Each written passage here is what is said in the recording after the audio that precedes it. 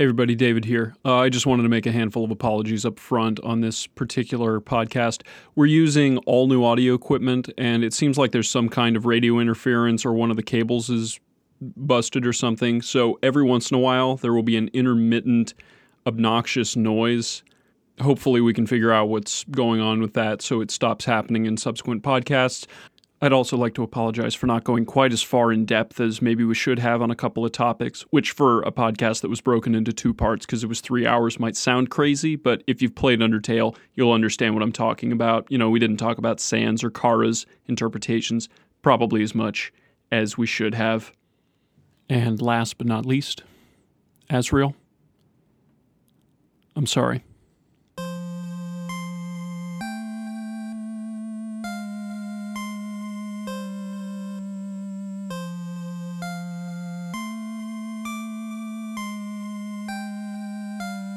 Hey, everybody. Sorry. Hey, Ryan. How's it going? Good. How are you? Welcome to the Actual Garbage Podcast. Feet skidding on the floor. Yes, absolutely. We're all To your trying left. to get down to my level. Hanari. Hi. Dylan. Excellent. We are here to discuss Undertale, possibly not even for the last time, Yay. depending on what we get up to this time. This game is thick, so I was going to do a review like I tend to, that I get about 3 people to read on the website, and that just didn't seem to do the game justice given how many other people seem to be absurd fans of the game. So here we are. We're Gonna talk it out. Yeah, we're going to talk the So shit much out of this Undertale. game. Oh my god, so much Undertale. As a preface to this conversation, we are going to be spoiling absolutely everything within the game's purview. And to give you an idea for what that means, everyone at this table has, at a minimum, completed the Pacifist run of the game. If you don't know what that is, you have not played enough of the game to listen to this podcast. You should turn it off and play more of the game. Or play the game in general if you haven't. If you haven't. No. But It's a good game. But it is important to keep in mind that just playing through the game normal style will not get you a third of the story. Nope. So just and I know we constantly have to say this. We say it with movies where we have to complain about the fact that you need to watch them twice. But if you do not play Undertale all the way through, you will not get the whole experience. At least once. And when we say all the way through, we mean all the way through. You'll understand. The credits will actually roll. We will also. You can play with them too. And It's you can. fun. You can play with You them can as see well. Timmy, You will do the credit boss fight. Yeah, there will be. basically. Yeah, there's more to come. Anyway, so with that out of the way, we're going to go around the table and just get a very cursory impression of this game from each person around the table, starting with the tyro of the group. Yes. Ryan, Tyro. your impressions of Undertale, sir, having beat it no more than 12 hours ago. Yeah, nigh 14 hours ago, I just got through the true Pacifist run, as I found it to be called. So Yeah. I had some reservations going into this game. I'll be honest with you. I saw that it was popular with the young people, and I was encouraged. The young people. It's a youth. Yeah, it's a youth hit. There's no doubt about that. So I was kind of skeptical going in. The 2D effect, the fact that it is the JRPG type format for games, the fact that battles occur by menus. I was all very skeptical about this moving into it, but I was assured by everyone I had spoken to that this was well worth my time. And that has nothing to do with the real game. Yeah, no, the depth of the thing is what I had kind of gone through, and we'd kind of joked before with other people about going through, and when I went through the game the first time, I did it wrong the first time to get the true ending. But going through the first time, I did that wonderful thing in video games where you go through, and if there's anything odd or different than what's expected, you go up and you action it. You have to go up and action it. And I did that the first way through by just touching and doing everything that everyone told me to. And then, telling me that the game had to be run through a pacifist route, I then found that you just was going in the Bill and Ted style of playing the game. I was just going to be excellent to everybody. That's all I was going to do. So as I went through the game, I was like, what's the most excellent response to any prompt that was asked or decision that was made? And I went through it that way. And I don't think I was disappointed by that either. So initial impressions, the game was enjoyable, the game was fun, and the game is, I think, very much in agreement with everyone else. The game is very deep.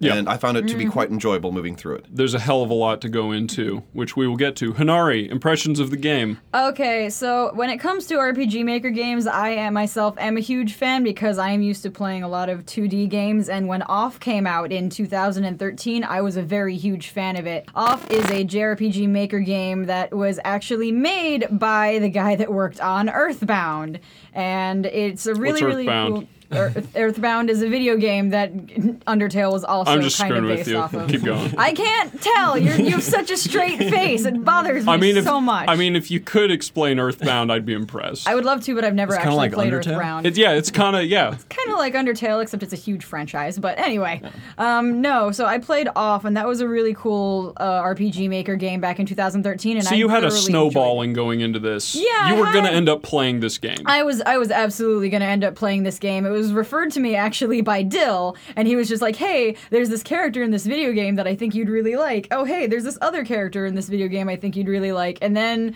I played the game through his Steam library, and I kind of immediately fell in love with everything.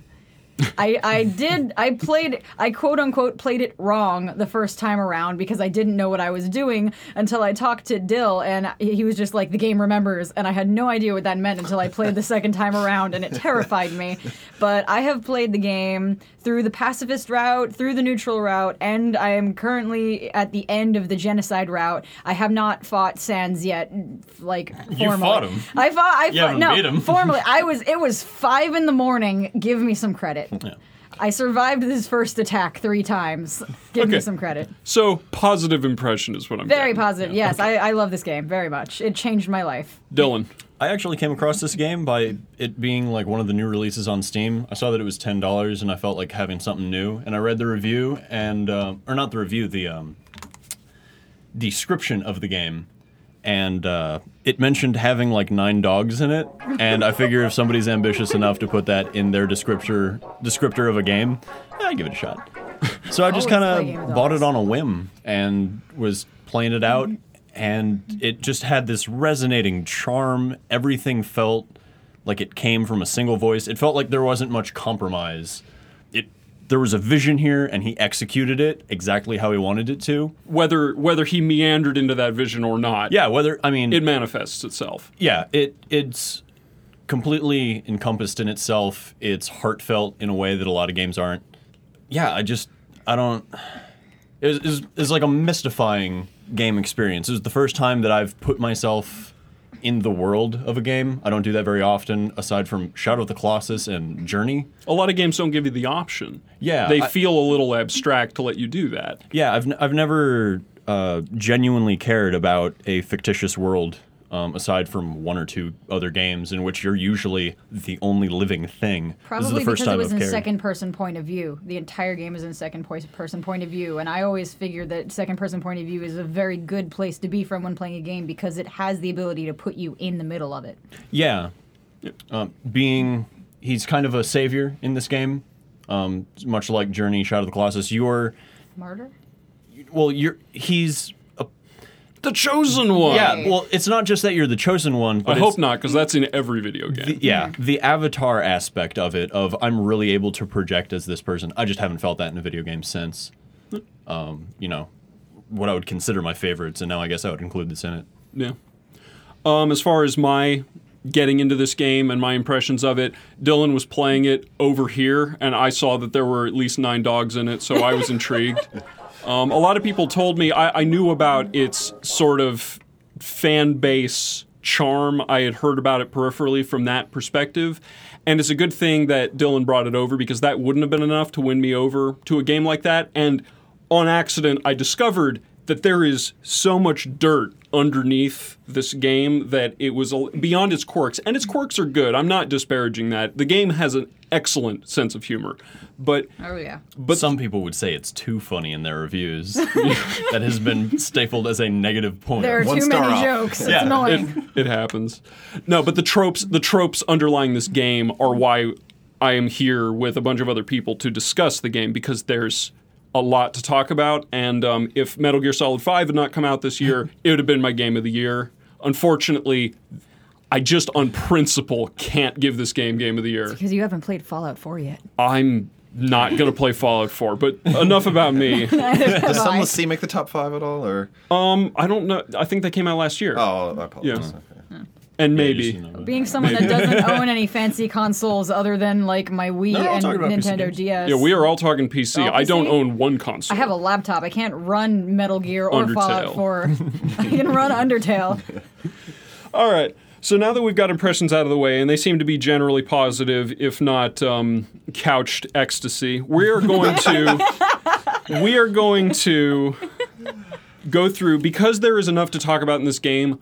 I didn't want to just open the floor because we're just going to bounce around too much. So instead, what we're going to do is we're going to take a normative route following the chronology of this game. Just from the top, we're going to start with the pacifist route, and then we're going to go through all the points of that, and then we'll go through the genocide run, and then we will open the floor to Chaos. The world outside of this game, which has expanded and festered in wonderful ways. Yup. I can attest to that. I'm a part of it. Yeah. So we start off at the character naming screen. And already we know that this game has Homestuck roots in it. Because there's a commitment to failure in the way that this is put together, where you give your character a name, you name the fallen human, you know very little about him at the time, but you already have a sense of the humor that this game has all the way through it. When you give him a name, and the name starts floating toward the screen, and it doesn't stop floating toward the screen when it's centered. It just keeps going. You can tell this game was made by a guy named Toby Fox, who did a bunch of music for Homestuck. And if you've read anything of Homestuck, that ownership of screwy animation just is clearly an inspiration in this game. The vibrating energy of things moving needlessly. Yeah, it's nuts. He also did work on an Earthbound mod a very, very long time ago, which was also what a lot of this game was inspired off of. So he has a lot of experience already working with this format of RPG Maker. Yeah, this is apparently just his, the big step. Oh, and this was a Kickstarter game, too, so it was completely fan-funded. Yeah, Kickstarter has been really, really good for games the last couple of years. Like, there have been a couple of duds, but FTL came out of a Kickstarter. Mighty Number 9. Almost seeming like the lower key. The things that are truly less known but get funded wind up doing better. The things that I've seen have the most hype behind them wind up flopping. Yeah, well, it's games where it's 1 or 4 or 5 people, but they just don't have the money, or they don't have the money or wherewithal to execute on the ambitions of what they're doing. And that gets way off track. Let's get to... So the human has fallen. The human has fallen, and the human has not been found, unlike the other human that fell. Instead, this human picks itself up, seemingly, and runs into Flowey. Oh my god. And Flowey establishes the JRPG side of this game that you think this game would be about if it was a regular video game. Yeah. Flowey's just an asshole. Fuck Flowey. And Flowey wants to kill you. I hate Flowey.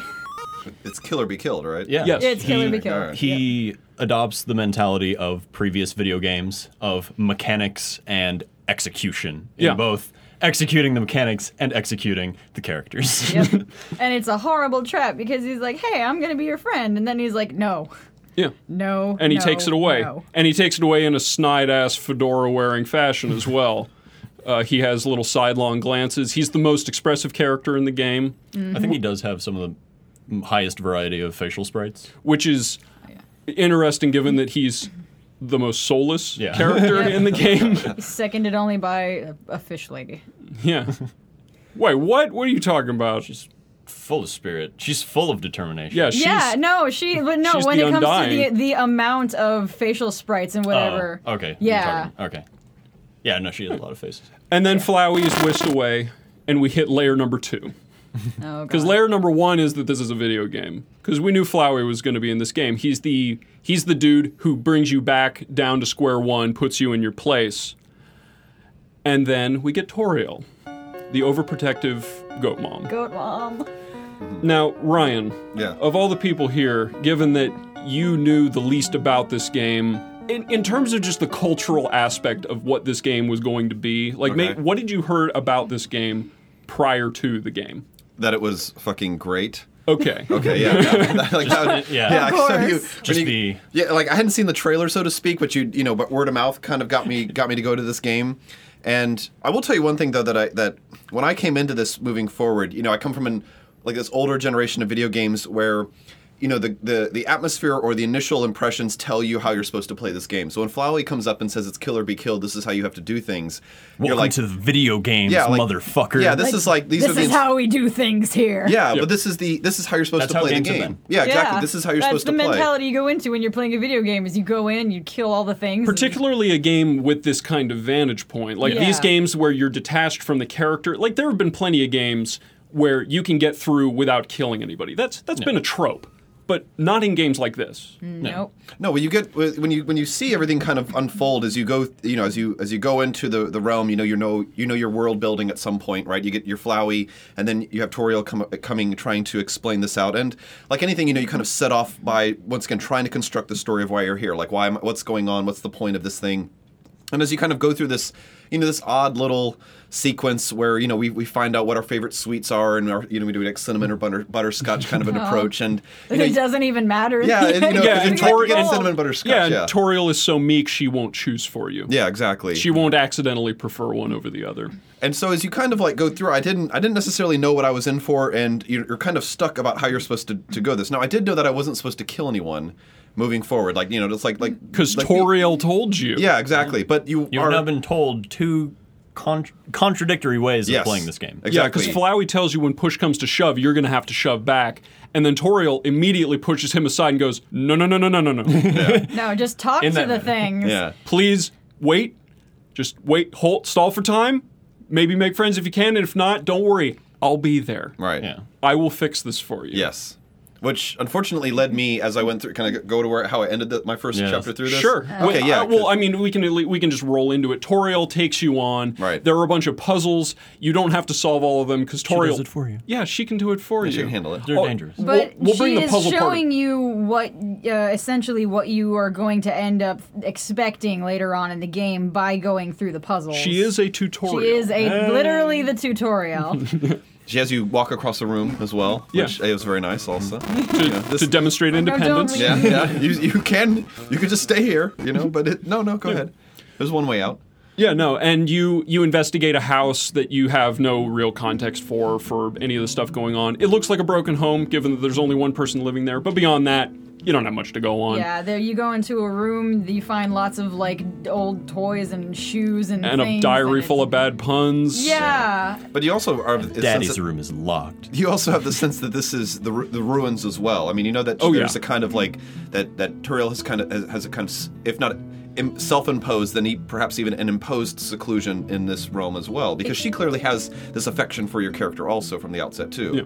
Yeah, but it also seems like when you're walking around the house and going through the ruins that there's a kind of defeated attitude to it, where you see a lot of things and The you music think, is somber. yeah, you think, reflective. aww. Well, the ghost that blocks your way as well is one of the most that Naps initial. the Blue. I love Naps the Blues. Oh my god. The initial fight as you Song is the my fight, second and- favorite song. Yeah, the initial fight in the quotation marks is quite fun, and also now Naps okay, the Blue is not really a fight so Well- much as just an interference. Well, I got to tell you, but the first time, He's kind of just there. for someone who hasn't and played he feels it. for someone who hasn't played a JRPG in a decade or so, how unique is the heart in the box? Completely. That's not how those games work. Okay, good. No. So that is unique. Okay, because Yeah, that was that's- initial that that's- fight or like that. there normally whenever games have it, when the thing about Undertale, which is really cool, is that when you decide not to fight, it puts you through a battle via bullet hell, where you are stuck in a box and you just can't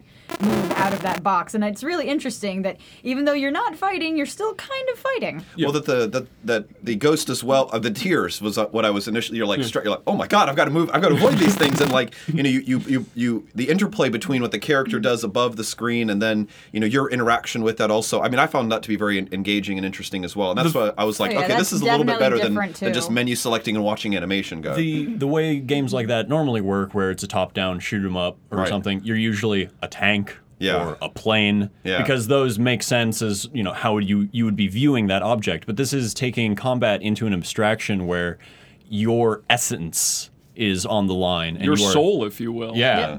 your And then if the you do culmination anything of your wrong, being. it literally taints your soul. Yeah, and pulling that into an abstraction and putting that onto this method of gameplay is really great, and that's a step that a lot of games don't take because people assume the player won't understand this, or it'll be stupid, or it'll be silly or contrived. Well, and a lot of the time the flavor of the game doesn't admit that, because in this game the monsters, I mean, we'll get to this slightly more later on, but the monsters, being mostly magic, the way that humans are mostly water, their way of getting to you is essentially through charm. The monsters are almost universally not malignant forces. Right. At least not for a long while. And even the later monsters, the bullies, the astigmatisms, that kind of stuff, they're not attacking you in a standard way. I mean, I don't want to jump too far ahead on this, but it's like Napstablook, he's attacking you by crying. Yes, exactly. He's not physically hurting you. Right. He's just attacking your heart. Yeah, he's affecting how you feel about him. Yeah. Well, Your will to go on. Well, that interaction you have as well, where it is, fight, deck, item, mercy. I mean, that is, when you initially see that and you interact, you're don't know exactly where you're going through. Yeah. And the game, I think, kind of, has that charm and appeal to where, it doesn't explain everything from the outset. You kind of just feel your way through this, especially in that initial interaction with the with I think it's Froggy that you the Frogget. Frogget that you interact with as well. You can you get those just. You get the touch of it, but it doesn't tell you what the goal or purpose is to be achieved from this. No. And I think that that kind of feeling out process is important overall in a game too. And I think in a lot of games as well, it really nails it. I think that's the kind of key thing too, is that you talked before about it explains itself. Yeah, the singular voice that comes from this. I think if you're going to allow or have a game of self-discovery where the player figures out how to play the game for themselves. I think that a lot of video games tend to avoid this when they're made by committee, because you need a kind of, you need that singular vision to ensure that, okay, put yourself in this position and see how someone's going to go through this and work it out. And I thought that this was well done as you go through the ruins and, you go into the world of Toriel and you begin to understand where you're at within the scope of the story and the game itself also. Yeah. Until you get bored of living in the ruins. Yeah. Because it is a cramped place. Yes. It's tiny. And then, Tiny once you get used to it. Yeah. And then you confront Toriel because she won't let you leave. No. And at least 3 of the people in this room. Not out of greed, but out of your safety. Yeah. Yeah. She was blocking your way until you could prove that you were could strong take enough. it outside. That you were strong enough. And this is the first beautiful moment of this game to me, even though I didn't technically fall for it the way the rest of the chumps in this room did. Shut up! Rude! Well, so we're getting to that. You have an encounter with Toriel, and you're given the option of what seems like you have to fight her. You're reminded of, what Flowey said of, hey, if you're not going to let somebody move, you got to move them. And she doesn't look like she's going to let you move her. Yeah, and the voice of reason is Or now the opposite. Yeah, and the voice of reason is now the one in your way. So you assume to fall back on what video games have taught you. Yeah. And like Ryan And said, because Toriel did. yeah, She was the one who initially told you that this is not the way it has to be, and she has fallen against her own morals at this point in the game. Like, she However- has failed herself. yeah. However, there is a point in the game that not from Toriel, but from, ironically, one of the monsters that you end up sparing or just not attacking during the game, where it tells you that maybe there's some day where you're going to have to spare someone when you can't. So you have it from Flowey saying, kill or be killed. If there's someone that's in your way, get rid of them. But you also have it from this monster that you saved that if someone's in your way, then maybe you can just try sparing them even if you don't think you can. So, but that one lands a You little gotta bit try. less. Yeah. You always have to try to be nice. Yeah, is You what that got to be lesson is. determined. Yeah. Gotta stay determined. Yeah. First, the drinking game for this, and any reference to Undertale, the mention of determination. But that's the first point that requires it, is Toriel stands in your way because she believes there is a point in the back of her mind at that point, that she does believe what Flowey's saying, because she thinks the world is too dangerous for you. And She it just is, wants to keep you safe. and even at the cost of potential violence. Prove it to me that you're violent enough to take on the world. and you have to tell her no. But then there's the point in the fight with Toriel where if you get to a certain point, her attacks just start missing you. Oh, she... And that's the tell where it should be, but let's be real, I don't want to actually fight you. Yeah. It is a test. Well, Yeah. no, but then you kind of have these like psychological aspects because there is this like matronly, parent-like approach to Toriel as well, and there is this kind of, you have to slay the parent to become the adult kind of mentality that is within that. Gotta also, eat your dad, be your dad. Yeah, Oh my God. but then she doesn't want to have to prevent you from moving on past her. There is this idea that you do have to kind of kill your parents to move beyond it as well. I think it's tough because it puts you in that quandary, and once again, it is not an easy. It should be a tip off, but it's makes not. you cry. I know, you're just like, well, all right, well, this is They're what like, this this lady is what it helped takes. me so much, and now I have to kill her? Yeah. But I love her. Something that I didn't expect. I showed a friend who doesn't particularly like video games at all. This game. Lame. Jacob. No, the person I'm dating at the time. Okay. And when they saw Flowey and they trusted them and were betrayed by being taught the violent nature of video games, when they saw Toriel and she was nice, they immediately distrusted her. And the fight became very different because she wanted to actually destroy her, but she's not good at video games. So so she wound up getting to, 5 health, like, The point where Toriel starts purposefully missing you. funny enough, and that's when she asked me to step in and take over, and I'm like, all right, I got this. And I just kept clicking spare, and she's like, no, but I don't like her. And I'm like, no, you just got to be nice. Oh, that's great. Yeah. Oh, that's good. So, Ryan, as you had mentioned before, playing the game wrong, this is the first moment in the game where you can consider yourself playing it wrong. Right. And if you according to mess her. up, it irreversibly changes the entire rest of the game. And that's why it's not a mistake. When I went through the game the first time, and it gives you the kind of bunk ending, and it barely explains why, Right. you want to start over to see what you did wrong, like in any video game. Like, how could I have done this better? And that is so, because there are scripts and dialogue that explain why you're going through this again, that it's not a mistake. That was part of the plan. I predict, 3 out of 4 people killed Toriel here. You monsters. But I didn't want to. that's the thing. None of us wanted to, with the exception of the 5th. Yeah. Who shall remain nameless. Shall remain nameless. Most people go through making that quote-unquote mistake, and that doesn't make it an error on your part if that's what the game is trying to teach you. No. But Yeah, then the game ends up, one of the cool things about the game is that the game ends up planning for your failure, because if you go back and reset to find out what you did wrong, the game will remember, and all of the dialogue options will be slightly different. And that's what made me feel drawn into it. I had believed myself to make a mistake, and the game already knew this of me. Yeah. It knew that I was flawed going into it, or that I would have made a mistake. And And the- that's It judged really immersive. And the reason that doesn't It feels just like it's qualify... built for you. Yeah, well, and the reason that doesn't qualify as fourth wall breaking the way it would in normal games is that that's built into the game in a way that we will get to. I definitely don't want to hammer that but too anyway, early. we get past Toriel. Yeah, we When When we you get- pass Toriel, by means of violence or another. yeah, violence or otherwise. You run into Flowey again. Flowey, that conversation is incredibly dependent on what you did prior to, but Flowey more or less reiterates that you are probably an idiot for not killing everyone.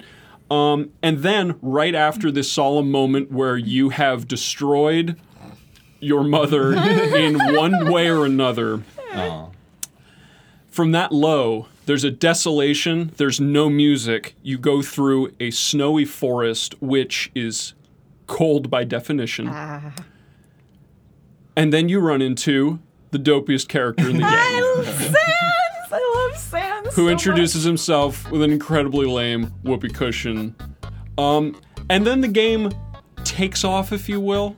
I think this is probably where... It has the It has the Late kooky title card. appeal. Yeah, that is... there's a late title card after Toriel. Yeah, Toriel's technically the cold open for this game. Yeah. Ryan, Yeah. as the least Tumblr engaged person here, Yes, absolutely. what is your impression of Damn it. Sans? I need to know this. Lovable goof. I mean, going through it the first time, it was... I mean, the game... the game plays with the tone in a fun way, and so to get the whoopee cushion joke as well, and Dill, we had talked before about the because they don't speak their dialogue. It's kind of like the or in sound Sans' case, it's It's literally A the chuckle. sound of him laughing like an idiot. Yeah. It's And- great. But as my only experience with the character in the story, I mean, I went through anytime Sans invited me somewhere, I went. And so in the bars, meeting for burgers and things like that, Well, why would you not? I wanted to see the rim shot and the and then he looks at the camera. I wanted those moments again and again. So I mean, I enjoyed the Sans character in particular, and I liked him more than Papyrus to a certain extent. Also, I like Papyrus's puzzles, and once again, I talked before about His ambition. Yeah, the ambition and the joy of that, but as well. But Boundless enthusiasm. Yeah, but What a I thought, tryhard. But I thought Sans was a good. He's the best. Yeah, though. I thought Sans was a good guide through the world because I think it, having made the fateful decision to kill Toriel at the beginning, it kind of lightens up everything after that as well. And then you begin to look at each character afterwards that you run into. I mean, that you have to quote unquote fight as, okay, well, how can I figure this character out? And how do I How can I avoid going not through Toriel fuck up again? Yeah, exactly. So, but one of my favorite ones through that is to kind of like see the humor in the thing was the flexing horse. Aaron. Yeah, like that's probably my With his favorite 12 battle. Yeah, abs. the 12 abs and the flexing, and then he flexes even harder. Which obviously wasn't inspired by anything from Homestuck at all. Yeah, but it invites you. It kind of like it gets you into the humor of the game, and I think Sans is an important link to the way in which that humor could go for as well. I mean, my other favorite goofy one is the airplane towards the end where you have to Cinderplane. approach, and then you have to just Close, but not too close. Yeah, not too close, and then close. it gets more and more embarrassed or excited each time. I mean, you begin to click into the fun humor of the game as well. I think Sans is a good guide to that as well. Oh yeah, he's a good promo to it. Yeah, Yeah. he grows on you. I mean, the fact too that he kind of like appears at these stands that are like just spread throughout the game as That well, like he's constantly waiting have for you. snow on their roof because Yeah. he's too lazy to brush it off. But that he's waiting for you, like he's just there and he reoccurs. And I think that it's a good directorial decision to have him be the reoccurring voice, if you will, after Toriel passes. He's your bud. Yeah, well, Yeah, then you he's find the too. buddy. Yeah, you find too that they are in talks and engaged. I think they're in concert or in league with each other. Yeah, in a way, Sans had a relationship with Toriel where they discussed jokes through the wall. Yeah, that's a good. Yeah. That's And, that's one of the best parts as He well. made a promise to just look out after you if a human leaves. And then immediately after he tells you he made that promise, he then tells you that if he didn't made that promise, you would already be dead, with the assumption that he would have killed you on sight. Yeah, Yeah. he Eventually, that doesn't happen immediately. No, but it doesn't. This it is takes later. takes a little while for that to happen. it's a later reveal, but he matches so many great parts of what a good sidekick is. He's humorous, he's there for you, but he also Humorous. does have that background of mystery and, power. And his laziness belies a weirdly dark truth about his character. Like Yeah. he's got a history to him which works really well, which is up covered front. with humor. Yeah. You can tell that there's just something more about him by even in the early part in the game when you're walking around in the snow area in Snowdin. Yeah, let's open the before. discussion to Snowden more generally. Yes, well, but- even when you're walking around in Snowdin, there's a point where if you're exploring the puzzle area and you go to a certain area, it looks like he's teleporting from one part of the screen to Yeah, he just another. appears And then he at just starts messing with you about it. And you're sitting back here just like, all right, what's this guy's real deal? And then you just see him later on and just stranger things keep happening. And he like starts like omitting certain details that, or just telling you certain things that just automatically click in your mind that there's definitely something more to this Comic Sans. And that's a great thing about the entire game is you see everything as it is, but there's always just a little more if you look for it, and that's what a lot of games either feign in a really ham-handed way of totally segregating two parts, where a character will seem disjointedly like creepy on one side, or have the dark mysterious past that they actually just bring up all the fucking time, so it's not a dark and mysterious past. No, Fantasy. you have to earn knowing what's the deal with Sans. Yeah. The game does not tell you. And then there's Papyrus. Unlike Papyrus. Who is literally the loudest character in the game, because you will always know exactly what he is thinking at any point, because he will tell you immediately. Ryan, you, I guess this all falls part of the Snowden thing. You had mentioned liking the Papyrus date. Yes. Okay, yeah. So After you have a boss fight in which you will probably want to, keep him safe. Which you can't lose even if you lose. Yeah, I guess that ends up jumping a little far ahead, but I want to go through with this just because Papyrus's character in general has this attitude of wanting to be cool and trying insanely hard to do that, but he is a total pushover. Yes. Like he wants to be a tough guy. Well, I think he wants to be respected and loved by people, but he's just a big goober. He is SpongeBob in the episode of Weenie Hunt Juniors. Old man fucking Riley. That is Okay. I don't know what he's talking about. Yeah. But so, Papyrus. all right. So my favorite Papyrus scene is when they have the gray board in front of you, and then he says that these colored tiles are going to appear, and then they each colored tile does a different thing to your character. And so as I'm going through this, I'm like, why are there 8 colors here? So I'm like, okay, I didn't get this down. So he's like, well, do you want me to repeat it again? And so I'm like, yeah, I'll repeat it again. So I got my like a good dutiful gamer, I got my note out, and I was like, all right, blue tiles. Great, wait, these aren't what they were the last. And then it's like, fuck it, let's just move on with this. So, but that's only if you say yes. If you say no, something else hilarious happens. And when he goes to turn on the puzzle with all these different colored tiles, you only get tiles that you can just plainly walk across. Yeah. And that's it. And he's so angry, he literally spirals out of the room. Yeah, it's enjoyable from that perspective as well, because once again you're expected to do or survive this challenge, and then the game kind of happens, but the characters themselves, it says fuck you. Yeah, the characters themselves have a kind of influence on your interaction as well, and that's once again I think something that's interesting. The game doesn't have a set purpose as to everything you'll go through. The characters themselves, I think, have created or built the world around them also. And I think that's, once again, you talk about the depth and the lore of this game, I think it does a good job in developing that, because once again, you're set up for the rules of how video games are supposed to work, and then it's like, nope, just kidding. The parts of the game that project the story forward aren't conventional to video games in most of the combat, the way that you spare enemies. Those are very unconventional video game places. Right. And it's brought up in this juxtaposition of presenting these very clear-cut, this is how video games are, kind of portrayal, and then they just tear those down and say, but that's kind of dumb, right? Well, and I admire that restraint in particular with the puzzles, because with most of Papyrus's puzzles are dumb. Just in general. Oh, the bridge is fantastic. But the ones... oh my gosh. But that's the thing, is whenever it seems like a puzzle would have been tedious, Toby Fox just doesn't make you complete it. Yeah. He just does it for... if something doesn't look like it's going to be fun or engaging, the game builds itself in such a way that you see it on the way across. Yeah. Like the finding the path with the electricity orb, instead of actually being a puzzle where you have to figure... he just turns it into a gag and you move on. Right. Yep. And that is substantially more effective than just having another puzzle in the game. Right. Wherein there's an area later on in the game with Papyrus's puzzles, which is a really cool trope. It's you have X's on the floor and you need to change the X's into O's and press a button to proceed. There's an area where they are surprisingly more difficult than the one before it, but if you end up talking to Papyrus so many times, if you can't complete it, he just tell you, oh, there's a switch in that tree over there you can press to get past. Yeah. So video games, he comes back and saying... options. It gives you so many options, and no matter how you play it, you're going to have a different experience, and it's what makes it really, really a really engaging, good game. It lets you turn off the parts of the game that you don't think are fun. Yeah.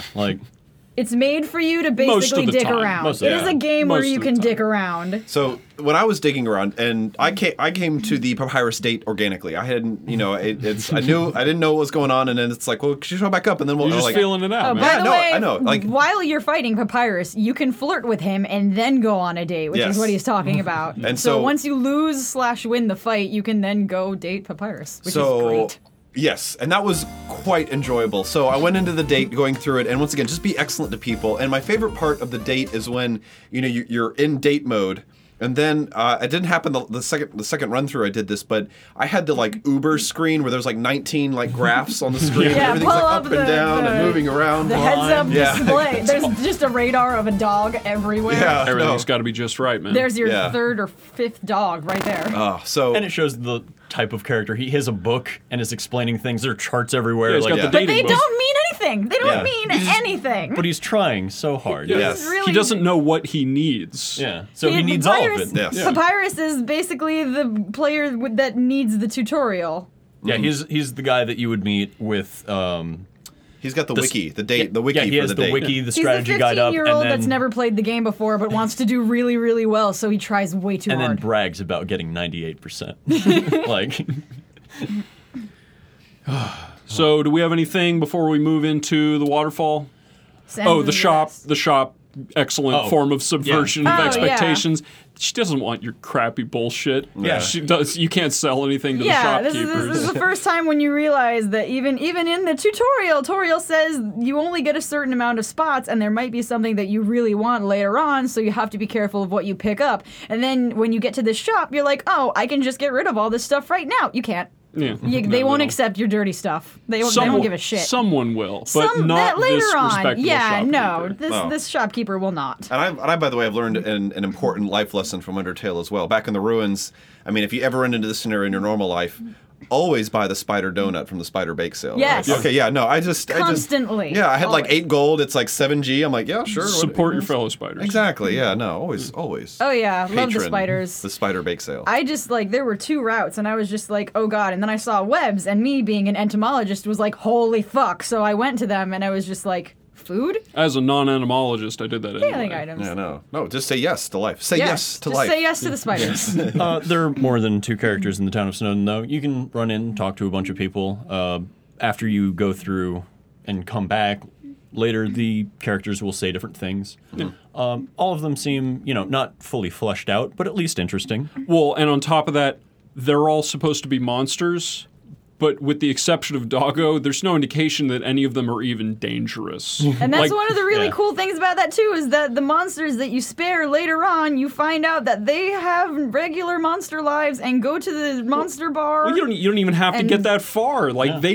they're just living their They're lives. chilling. They're just chilling. Yeah. You're the Just invader doing here. their job. Yeah, the humans are the real monsters, man. There's so many dogs. Yeah. So many It's a dogs. lot of dogs. So you There's date at least Papyrus. one dog. Yeah, so you've gone through Snowdon. You get in. You take care of Papyrus, which there's actually a fantastic little thing. It's a little switcheroo, which everyone will appreciate when it happens. So it's not worth delving into. But the blue attack is pretty funny. It Then the- changes game mechanics Yeah. during the fights. It's Yeah. really interesting. But I mean, the combat system is good and thematic. I think Yeah. we Oh, can yeah. we can hammer that in every section. It's but almost. I mean, we've glossed over it. Aside from like mentioning, it's like how abstract it is. It's fun to do. yeah. The yeah. video game part of this video game is pretty fun. Yeah, I Like, enjoy it quite Oh, a yeah. bit. So we've kind of glossed over it. Like, oh yeah, it's also a fun video game. We can take it for It's- granted. Like, there's not a it's lot to talk mostly about. you want to go through it because of the story, but the actual playable parts of the It doesn't game are suck. really fun. Yeah. Yeah. No, it's It's not a slog. And speaking of slogs, now that we've befriended Papyrus, we've spared Toriel, we've met Sans, we've made a lot of friends at the bar, we've gone to the inn and slept for 2 minutes. Went to the library and learned about puzzles. Yeah. Went to the library. Library. We now make it to the Waterfall. waterfall area. So pretty. The second time we run into a Sans shop set up there. We learn about echo flowers. The waterfall area takes a little while to make. It's way lower key than Snowdon. It's way less content dense. It's a lot more, I guess, somber because in Waterfall you have the entire history of the monster race literally laid out for it's, you as it's where you they keep try to going explain through. what's going on. Yeah, it's basically that gives you the backstory for it, but you also have like this really beautiful cave area where there's like these glowing lakes and these waterfalls, literally just waterfalls everywhere, and these different elements of the game, and it totally throws you for a loop when going through it because there are so many things that you have to do to get through Waterfall that it just makes it's straight like puzzles. It's all puzzles, but it doesn't feel like and the they're puzzles. slow burn puzzles. Yeah, it doesn't feel like the puzzles that you had in Snowden, where you had all of these options to complete them, and if you didn't want to do it, you just didn't have to do it. These puzzles are, you have to think for a lot of them. It brings back the atmosphere of you being in a strange place. Yeah. Which, Definitely. Yeah, it's the most alien part of the game. Yeah, in terms of your normal video gamey kind of experience, I think it does set up that alienness as well. And the echo flowers too, I think, are particularly, I think, one of the most beautiful parts of that game overall is walking through that and going through the echo flower sequence. hearing as well. what monsters are thinking. Yeah. you know. Yeah. I mean, and we already learned that they're basically regular workaday people, and you go to the waterfall and you're bombarded from end to end with it. I think the narration on the plaques is a little sloppy, but the actual echo flower part of it, where it's clear that the monsters all just hang out in the waterfall area because it's a nice placid place, and they just dream about it's a good escaping. place to think. They're all just they all place to wish. reflect. Yeah, well, 1,000 wishes, and hopefully, if we get enough people hoping for it, we can finally leave one day. Like the monsters even have aspirations. Well, and also it has that Twilight sense also, where they're underground anyway, and so you have this like reflective. It's not like Wish Upon a Star kind of hokiness to it, but it does set up this... It kind of is. Yeah, It's kind of Wish Upon a Star, but it's a little bit more deep than that, because every single monster in the underground is wishing here. And they're still timid about it, because even the one whoever happened to be in that conversation was pretend.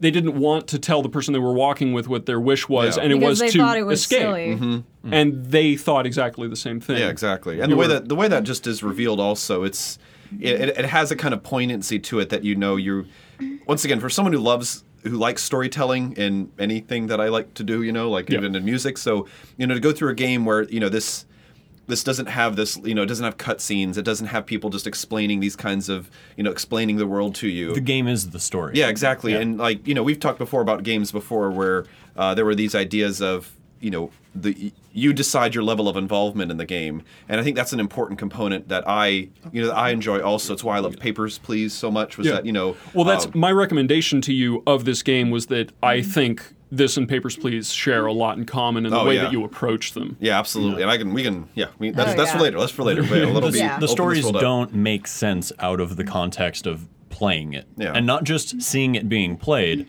but playing it yourself. And Dylan you have a particular experience with this where you had watched the pacifist ending to this game the first time? I had watched the fights for basically the whole game because I'm a big spoiler nerd. I follow people who, on YouTube have been playing through the game, and they were ahead of me.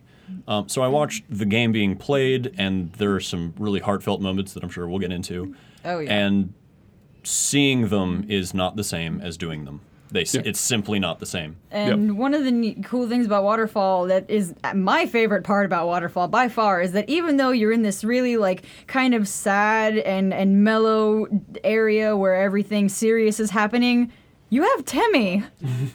Yeah. And then Ryan, did you run into Temmie? Temmie is the... Hi. Go to Beyond, Camp there's Shop. not merely a monster, but there's an entire area. Village. Yeah, Temmie Village. That's one of the coolest things about that area is that you have all of this seriousness going on, and then you have this tiny little cat-doggedy demon named Temmie that's just like, "Hi, I am Temmie. I'm gonna go to college and get a higher education." And she's like talks in this ridiculous like 12-year-old internet speak, and you're just completely thrown for a loop because you expected all this stuff to happen, and then Juxtaposition, if you will. yeah, and then it's like walking through a dark cave and then falling into a ball pit at the end of it. It's fantastic. Well, it's not at the end of it. Yeah, it's in the middle of one of the it- most somber parts where you can barely even see where you're It's like going. a ball pit in the middle of a cave. Yes. Yeah, It's and you literally open that. up and the game reminds you that it was made in the era of Homestuck. And then you want to send Temmie to college. You don't know I didn't why care you about want. Temmie going to college. Really? I wasn't too worried about it. Monster. Yeah. So there's that. Oh, don't. Eventually, you run into what is the closest thing to a cutscene is a character that Papyrus has mentioned in the past. They give a little bit of foreshadowing to it. The higher up that Papyrus is trying to impress. The and first become sinister character outside of Flowey. Yeah. In the whole Yeah. game. The first, early in Yeah. the waterfall, it's presented that she is looking for you in the way that you had assumed monsters to be looking for you. There's a dark cast shadow on her, even on Full Papyrus. plate armor. Full plate armor, like, I am Menacing. on the Oh, hunt. yeah. So even though Waterfall is this very peaceful area, there's, along with that, this sense of you shouldn't be completely at ease because you're in an unknown place. There and are somebody shadows. There are shadows everywhere. Yeah. So towards the end of this somber moment, you actually get pursued. She begins actually hunting you, and the chase is on. And Right, you're not. yes. It's not a combat sequence. You're just being chased with combat sequences. Yeah. Each instance of her attacking you is a combat sequence where you don't do anything back. It's just an attack at you. Yeah. It's very fluid. It goes straight into you dashing around. And something I don't see in RPGs that have that cutaway, you're now in a fight segment, you can't really have a chase scene like that in other. I mean, imagine They try. They try sometimes. There are abstractions of it. Then it's such a slog. Oh yeah, well no, it screws with the pacing. It happened in. I remember it happening in Final Fantasy X. There's a Yes. point where you're chased by maesters and you lost a couple seconds to the static here. Well, The Monster Kid was weird. I'm not sure how I feel about the Monster I think Kid. Monster Kid got overexcited. Monster Kid was put in place to harken back that although Undying is pursuing you, she still cares about her own kind. She is not a monster. She's not a monster to them. She is gilded actually as a hero. Yeah, she's the one who's trying to fight the invader. Yeah, that you could aspire to, or Yeah. aspire to be, is what I think Monster Kid Yeah, has. is what this- Monster Kid was. But also too, I think that the Monster Scraggy. Kid. I want to call him Scraggy. He looks like Scraggy. Yeah, Monster Scraggy Kid is has a but also doesn't perceive you as a threat the way that Yeah. Undyne appears to perceive you as a threat. He Of the has the naivety. mentality of a child. Yeah, and he it's- just sees everybody as somebody. He knows them as monsters. They're all cool, right? Yeah, and I think it's just once again kind of plays against the type that you're being hunted, and yet they're. It might not be as serious as it appears to a certain extent as well. So it's and they don't even know that you're human. They just know that because they're Yeah, not you're old different. enough to know what a human looks like. I've never They just seen a think human you're- before. Yeah. You're a kid, right? You're wearing a striped shirt. All kids wear striped shirts down here. Sure. Yeah, so Undyne chases you for a bit, and then you eventually come to a confrontation with her, and she you fight. You fight. Tries to kill you. Yeah, she tries to kill you after a little bit of preamble, and She's then the first enemy to actually legitimately try to kill you. yeah, she's Aside out from for blood. Flowey, but Flowey's an asshole and he doesn't count. Yeah, she's Flowey. out for blood, and the way that you fight her is slightly creative, just because you are supposed to flee. Which, granted, I didn't catch. Which I'm blaming on me not reading the context quotes Yeah. on her Same. fight. I because- tried to attack her and then I died. Oh, I didn't try to attack her, but I was just sparing her forever until I died. Ryan was there when I was doing it. I just did like 50 turns of just sparing her, and I was just not getting the message, which I'm going to blame on myself. Yeah. But you get to the end of that, and it Undyne as a character, we can lump this the same way with Papyrus. I think lumping the date and just talking about her in general at this Yeah. point makes Yeah. sense. Yep. You eventually spare Undyne by, after just her Running. dogged determination, she is constantly, she just wants to get you, and she runs out of physical energy to do so, collapses, and then you pour some water on her face But out the of goodwill. reason she does that, tying back into the ultimate guide, is she gets tired because she stops because she finds Sans asleep at his post Yeah. while you're running from her.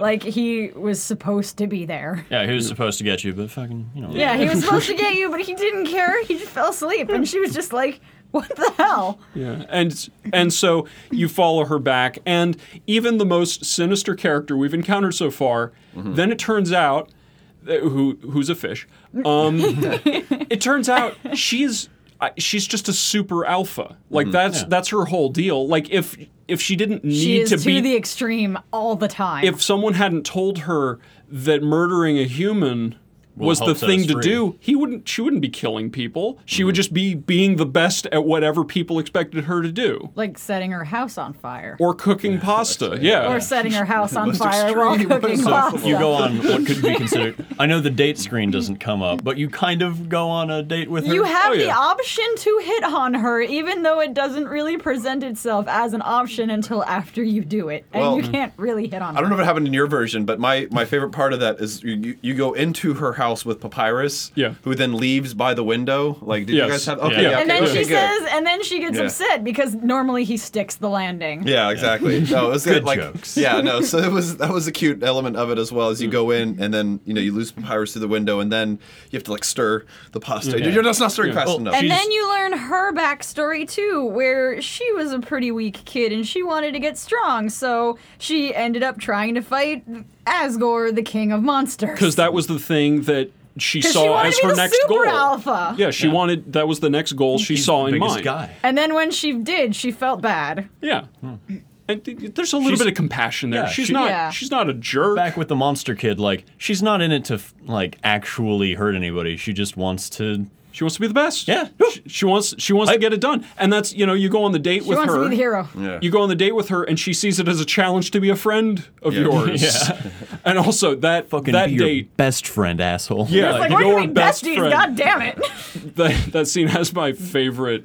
It's rather the funniest scene in the whole thing is in the middle of her trying to show you that you need to be putting your heart and soul into every point of this is there's a point where you have to turn the heat up on the stove and you just press right and the knob just keeps spinning And when you try to spin and it the spinning. other way, she says, "Oh, this stove only goes one way. There's no turning back."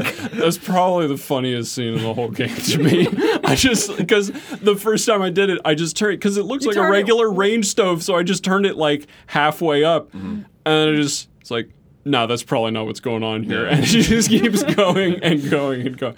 I love that. If these cookies cook at 450 degrees Yeah. for 12 minutes, Or if I cook them at 4,000 40,000 degrees for 2 seconds. And I know she's literally that person. Oh, and in her neighborhood, speaking of that area, we do run back into Napster Napster. Blue! Yeah, he's got a desolate house off. He's farming snails.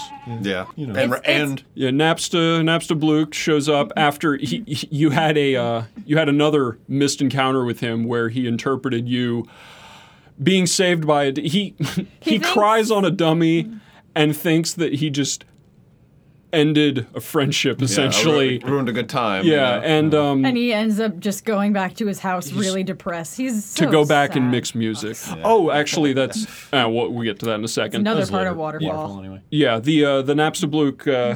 The Napsta Bluke section, I don't know, Ryan, did you investigate all of that? Yeah, I know. I know. Yeah. Race the snails. Snail race. Yeah. Yeah, no. The snail race is beautiful. I clicked everything. The snail race is great because you don't find out that you can actually win. Because what I did for the snail race, which I thought was hilarious, is probably my favorite part of Waterfall, is that there's a snail race and you can encourage your snail to race so that it beats all the other snails. It says press Z to encourage. So me, being the melee playing button masher that I am, started repeatedly pressing Z over and over and over again until my snail caught fire because of all of the pressure I was putting it under. What And I just what felt is the horrible. opposite of a microaggression? Because that's what I feel like a lot of the positive messages in this game are. Just things that you would do that don't work out, and they tell you, It's like, just they teach you a little it's, lesson. it's passive It aggression. basically That's what destroys the snail all of the race is. ideas that you think you have to do while playing a video game. Well, yeah, but it also has this like subtle message of putting too much pressure on people doesn't make them perform better. Like, What? just little As you little lessons. as you just witnessed in the date with Undyne in Yeah. other place, Yeah, Yeah, no, I mean, Because the if you snail put too race. much pressure on people, it goes up in flames. yeah. Just there are tons of little stories and little encouragements like that throughout. That particular, the snail race also fits into a motif in that game where your attempts to get ahead, even outside of experience points or End up execution jeopardizing points, you. you aren't jeopardized by the snail race. It's just that you gain nothing for trying Yeah. to win the snail race. And in fact, if you get it exactly right, you can motivate the snail in such a way that you do win. But even when you win, make you $9 lose. and you had to pay 10 to play. So you don't ever actually win And there's another scene in the waterfall section which ties directly You into have to be this. second, just close to second best. It's there's another section in the waterfall area where you put an umbrella on a statue and it plays a little tune, and then you can unlock a secret area where there's a mysterious artifact where in any other game you'd probably want it. Yeah, So, oh man, and there's a plaque behind it that's going to explain it and everything. and you attempt to grab this artifact, and the game basically says, that's not what this is about. You're holding too many dogs. This is not. Yeah, the game invents a reason for this artifact to not matter that doesn't appear anywhere else in the game, and just goes, dude, this is not what you're playing this for. But the crazy thing is that even if you don't get the artifact, you get something that is considered very special in game, because when you get rid of the dog that you are carrying that you can't pick up the artifact with, it just leaves behind this residue, and when you use it, it just fills up your inventory with residue, and it's an literally unlimited item. It is a special artifact that you can only find there. It is so stupid. What? What? Do you know about dog residue? Did you not know about the dog residue? No, I'm fully aware of it. I'm just not. I don't know what you were getting at with it. The fact that I'm getting at is that even though it invented a way for you to not get the artifact in the room, it still gives you a special artifact that has something. a special. Well, yeah, but it doesn't do anything you want it to do. It does for Temmie. It just multiplies. It does for Temmie. Oh, Temmie. yeah, and then it's also crazy in Temmie Village because Temmie Village is the only place you can sell things because Temmie will buy literally anything. Like a college student would. And then she'll pay you money with the things that you sell to her, and then you can use her money to send her to college. Mm-hmm. She had it in her all along. Yeah. Temmie is certainly the most. Temmie is certainly the most. She's the most Temmie. Yeah, the most that character. Yeah. And the lesson there is, you may have done the little bit of extra work to get this ancient artifact that you don't know what you haven't lost anything. No. By you not achieving it. Like except your dog. What makes you think that you even You lost your dog. You don't deserve that. Yeah, you don't just it's fucking who cares, man? Yeah. The nonchalance of some mystical greatness to things just kind of being irrelevant is a really great approach. And with the irrelevant characters comes the mystical greatness, because I'm going back to Temmie because I love Temmie. We're going to cut all the Temmie shit out and talk as much as you want. You better not, because, all right, with Temmie, as ridiculous as she is, once you send her to college, you can then buy one of the most important items in the game, which is the necessarily not true. It can be if you suck at bullet hell. If you're bad at video games, this is a very good item. Okay. And it is the Temmie armor, and it is the highest defense item that you can get on a pacifist run, but it is so expensive that she will only give it to you if you die 1,000,000 times. And that she doesn't even give it to you, she just lowers the price. Nice. Yeah. So you have to really, really suck to get this amazing item. Which some people do. Yeah. Because they're bad at video games. 1,000,000 times. Not 1,000,000. It takes... No, 10. You have to die 10 times for it to get down to, a buyable price. Okay. 8,000. Because it takes 7 days to count to 1,000,000. It starts at 9,999, and then each time you die, it just gets lower and lower until it hits, 1,000 and stops. Yeah. So we are on to... We're about to hit Alphys's lab. Does anyone want to talk about the waterfall area anymore? I don't believe we... I want to talk about the hot dogs. What? That's in Hotline. Yeah. Yeah, we're working up there. Good, yeah. And then we run into Alphys's lab, where it turns out that on top... Most story is. Yeah, on top of... not the first time around, but... It turns out that the king does actually have some degree of intention in the story, which up to this point, King Asgore is only mentioned semi-ominously by an old turtle, and then he's referred to as King Fluffy Buns. Yeah, and that's about all you know about him. Everyone's basically saying he's a pretty chill dude. Yeah. He doesn't really care. He seems all right. He'll do anything for you. He loves talking. Oh, yeah, I just talked to him. He'll be fine. Actual Santa Claus. This is the first time we run into someone who... honestly seems like they work for him. Yeah. And Alphys has been watching your every step with plenty of cameras, which you can find throughout the game as Easter eggs if you just click on random things on 12, rocks. I think? Yeah, there are rocks and trees. If you click on it, it'll just say, hey, there's a hidden camera here, and nothing else happens. Well, what else would you know about it? What? There it is. You don't Nope. yeah. Congratulations. Here's some camera residue. Yeah. So you run into Alphys and subsequently Metaton. Metaton. A lot of people seem to dislike Alphys the most. I've noticed that, and I think that one of the reasons that they dislike... Because they're the most like her. Yeah, but Alphys, I'm going to be that person to say it. Alphys is Tumblr culture. She is very, very Tumblr culture. She sits at her desk. She makes all these puzzles and video games. She posts pictures of a garbage can with pink, filters on it and everything. She's obsessed with this television show. She made this robot to entertain people. Like, she's literally just like She the talks trash embodiment. about that television show. Yeah, no, she talks trash about other people liking the wrong version of that television show. I think that's why people actually don't like her, even though a lot of people are like her, whether in some small caveat or not.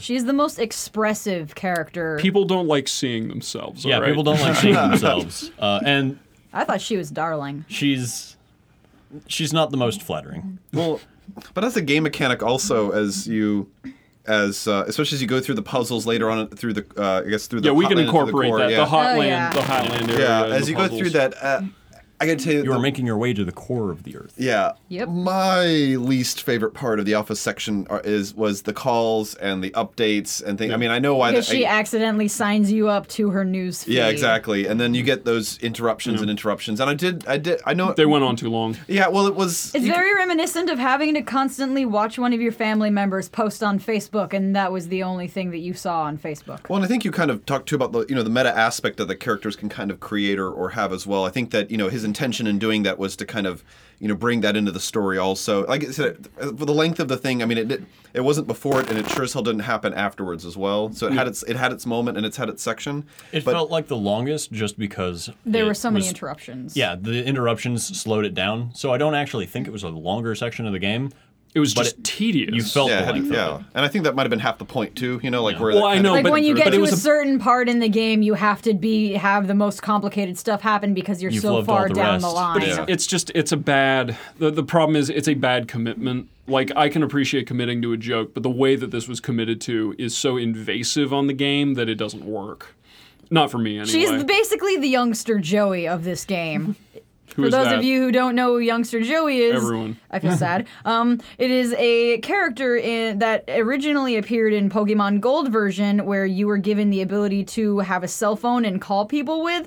Youngster Joey is the first trainer that you meet that you can swap phone numbers with. The only problem is that if you contacts swap you. phone numbers with youngster Joey, you will always hear from youngster Joey no matter what fucking time it is. You will hear from this asshole 4 times a day talking about his goddamn Rattata and how special it is. And Alphys is basically the youngster Joey of the game, even though she kind of accidentally becomes that way. But you do learn a lot about her, even if they're tiny little shitty quirks or the TV show that Hanari, she are likes you through Timmy? it. Yeah. No, but I think you do kind of hit the idea too. There's a sequence on the what's those things called? They move you along the ground where you don't have to walk with them, like in the Jetsons. Like It's floor moving escalator. Yeah, moving floor. sidewalk. moving sidewalk or moving something, sidewalks. where you have to hit the timing's important. And so you go down it and you hit the 1 switch, 2 switch, and then she calls right as you fucking That one hit was the- good. I yeah, like no, that. so Yeah, that it kind one. of set up and it played on it as well. So kind of like, oh, I guess you only needed 2 of them. Well, didn't- it's a good thing. It didn't all like- suck. It was just, it was too much. It was Yeah, too no. much. And But I mean- one of the interesting things about it is that no matter what you were doing, Alphys was always there, and she always had a solution to everything, which was explained later. But even Yeah, that though she comes was back up, even though she was being really, really annoying about all that stuff, she was still doing her best to help you out. She's kind of like a papyrus without confidence, Yeah. if Yeah. you think about it. Like, she tries very hard in the way that Papyrus does, but where Papyrus would fumble and pick himself, do a roll and pick himself back up from it, Alphys Would shy away. shies away, gets nervous, Well, what is uncomfortable. But what is the connection? Because she, Alphys creates Metaton, right? Yes. And then Metaton becomes something beyond her control, correct? Effectively. Sorta, Effectively, yeah. There's a bit more to it than that. Yeah, I mean, so can we go into that maybe just a little bit here as well? Because I was a Yeah. little bit unsure. I mean, I might have misplaced it because it's still a little fresh in my mind. It's a thing you kind of Yeah, have to it skipped hunt down. by me the first time I played through it too, but in Alphys's lab there is a lot of foreshadowing about Metaton if you pay attention to it.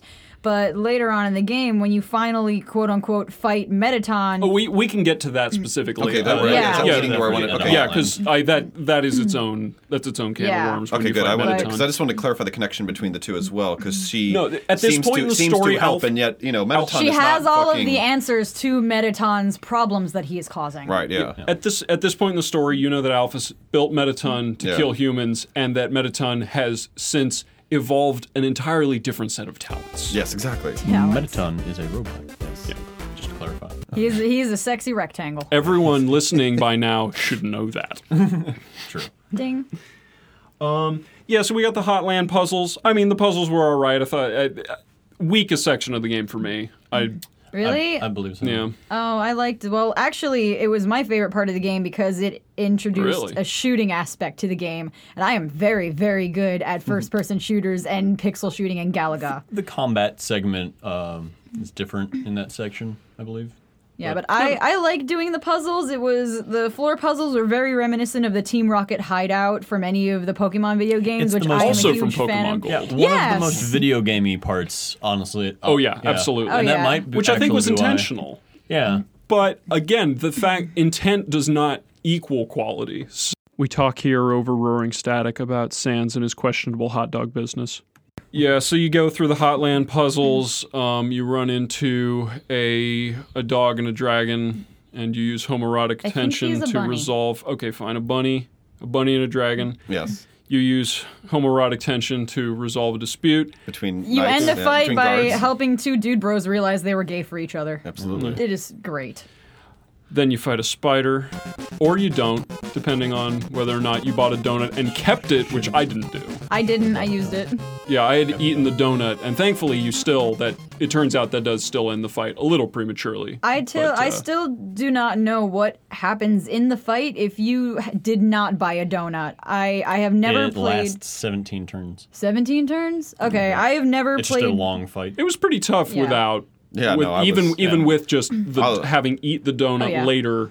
I was really thankful for that little spider with the telegram. Yeah. I was like, oh, thank God. Oh yeah, All right. it was also a really interesting game mechanic because it introduced the music string mechanic, which was really interesting of her character. Yeah, no, every boss fight in that game is different from the Introduces every a other. brand new aspect to it, and I thought what was really cool about it is that she was attacking you with the snacks that you didn't buy from her bake sale. They were stale enough to hit Yeah. you and make it hurt. Well, and within that, she because her fight is particularly difficult, they give you the option to buy her off Yeah. at that point.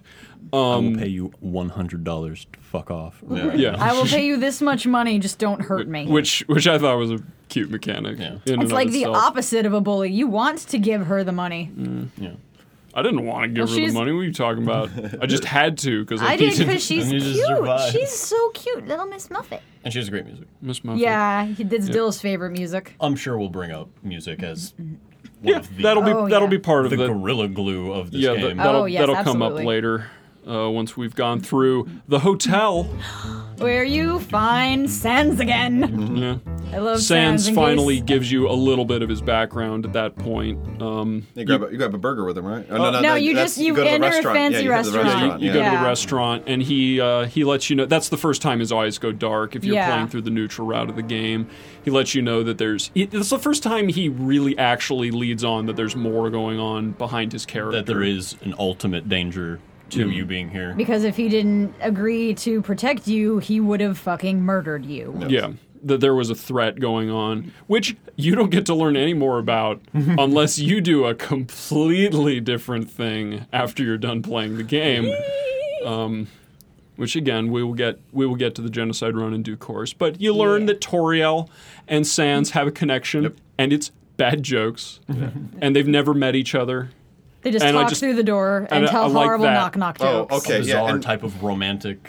Well, and it does have this wistfulness to it as well, because you know once again he doesn't tell you that it's Toriel behind the door. You doesn't know. Yeah. You but end then- up just kind of figuring it out. But then, David, if you make the wrong decision way back at the beginning of the game, he tells you that she stopped answering the answering knock. one You know, day. that she's Aw. not there. Oh yeah, so you missed that part. You know, but then you're No, like, I didn't. Oh yeah, I did. Oh, yeah. Oh, I killed it. That Yeah, I happened. I didn't fucking miss anything. That's because you didn't kill Toriel the I don't first miss time hearing around. Toriel's dead. Oh, okay. What are you talking about? No, okay. That's why I'm not going to do the genocide route. I have never killed Toriel regardless of the timeline, and I do not intend to start now. No mercy. I have a friend who restarted the game and can't get past the tutorial section because they just don't want to fight her. No. Like, at all. They're just hanging out in the ruins. No, I don't- No, they I just don't- want to be in her house. Yeah, It's no, just nice. log in I there. don't want to hit her. So And you can sleep forever there. So no, but that is a point. Once again, the game. You know, we talked before the last podcast about showing, not telling, that kind of a thing. Yeah. Yeah. But that definitely shows you this aspect. You know, reveals the story in a way that isn't like directly being explained to you, or There's very little breadcrumbed flashback away. going on in Yeah. that For a game. character who is almost omnipotent in like how he maneuvers through the world, Yes. for him to not know something, it holds this sense of realism. It's a significant It thing. makes the world seem real again because other people not knowing things is what makes a story compelling. Right. When a character witnesses or gains more information about events or other characters, I mean, misinformation is how interesting stories are made. Right. And just having that component, again, sucked me back in, like, oh, he hasn't seen that thing that I saw. Like, yeah. But then after I know. I finally I know know something, something yeah. he doesn't. Oh my god. But then after the hotel, you get to a point where, as annoying as Alphys has been this whole time, she kind of gets a little more annoying if you were playing through the mindset that she was annoying, wherein you go through this entire section and she has absolutely no idea what's going on. It starts to reveal that she is not who she seems. Or just that If you something didn't is assume going... that already, which Yeah. I kind of Yeah, did. if you didn't assume that Alphys wasn't what she seemed, then going like I didn't, then you just go through this entire be area, saying that think again. that she's just freaking Well, out because let's get everything's to that going wrong.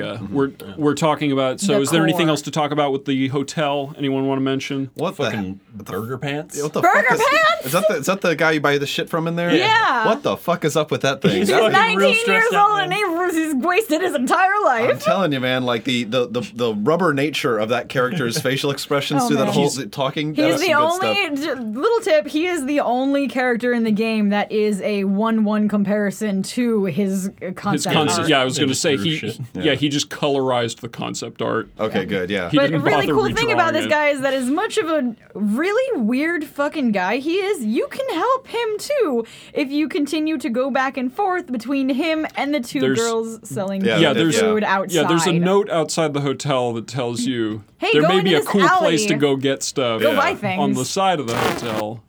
And Then you get the fangirls in the And trash. you run into these two little Fanny Valley girls who are head over heels in love with Metaton, and then you go to Burger Pants and you realize that he actually met these girls before, and that his name is Burger Pants because he was trying to bring them glam burgers, and they ended up just falling out of his pants Yeah. and bringing his pants down.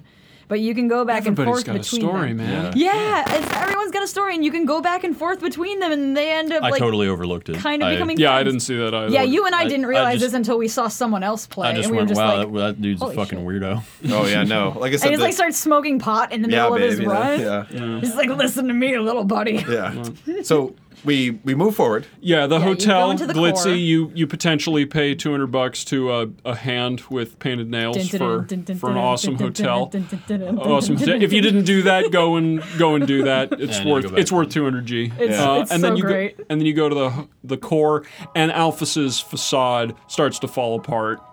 It becomes clear that Alphys is not, in fact, a know-it-all. And she's not in control of the situation anymore. She's been orchestrating a lot of your past endeavors Yeah. and the puzzles. And then you come to Metaton again. Well, is there anything we want to talk about in the core? Night. We did, Night night! Yeah, that was we fun. did skip over. You do encounter Metaton twice during Oh, yeah. his TV shows. But they're Yeah. not Well, actual no, isn't that in the encounters, they're core? games. Well, it leads up to the core. My was an outline. favorite Mettaton maybe it is is. the fucking musical number is like really cute. I had that song stuck in my head. What, for Mettaton's fight music? Yeah, no, the music where It he is does my with the little ballad as favorite Mettaton the comes down. Final Fantasy Yeah, esque it comes ballad down with and the dun dun dun. He sings the whole song. and then it just sends And if you try to right... escape, there are electrical barriers. so you on cannot that, escape Yeah, the song. no, you Yeah. gotta get it. And then when you end up just listening to Mettaton's song, you end up falling into the dungeon and encountering that weird tile puzzle again. Mm-hmm. And here you're sitting with, oh, I've seen all of this before. Do I remember all this stuff? And then Mettaton starts to go into the explanation. And then he somebody stops. told you this. Yeah, yeah. He's like, yeah, didn't we see this a little while ago? You remember all of this, right? Well, good luck. And Yeah. he just And leaves you. haphazardly.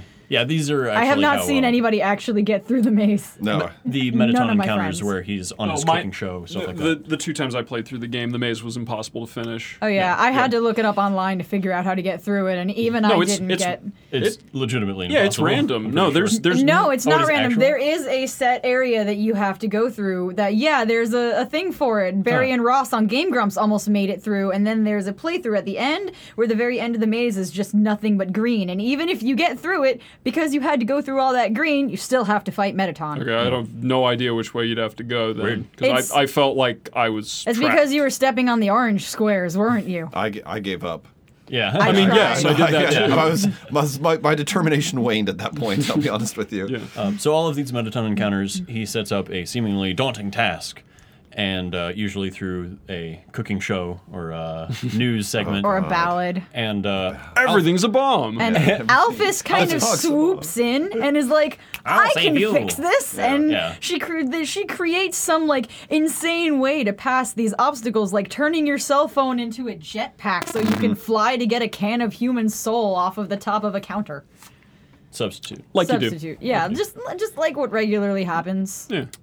Yeah, so you begin to be suspect of her just because she's very unsure of all of these saving graces. She comes in late a couple times. Yeah. She Well, by the forgets, co- by the she core, forgets she's- her cues. Yeah. By the core, she's just completely like, oh, they've changed everything. I don't know how to help you. Yeah.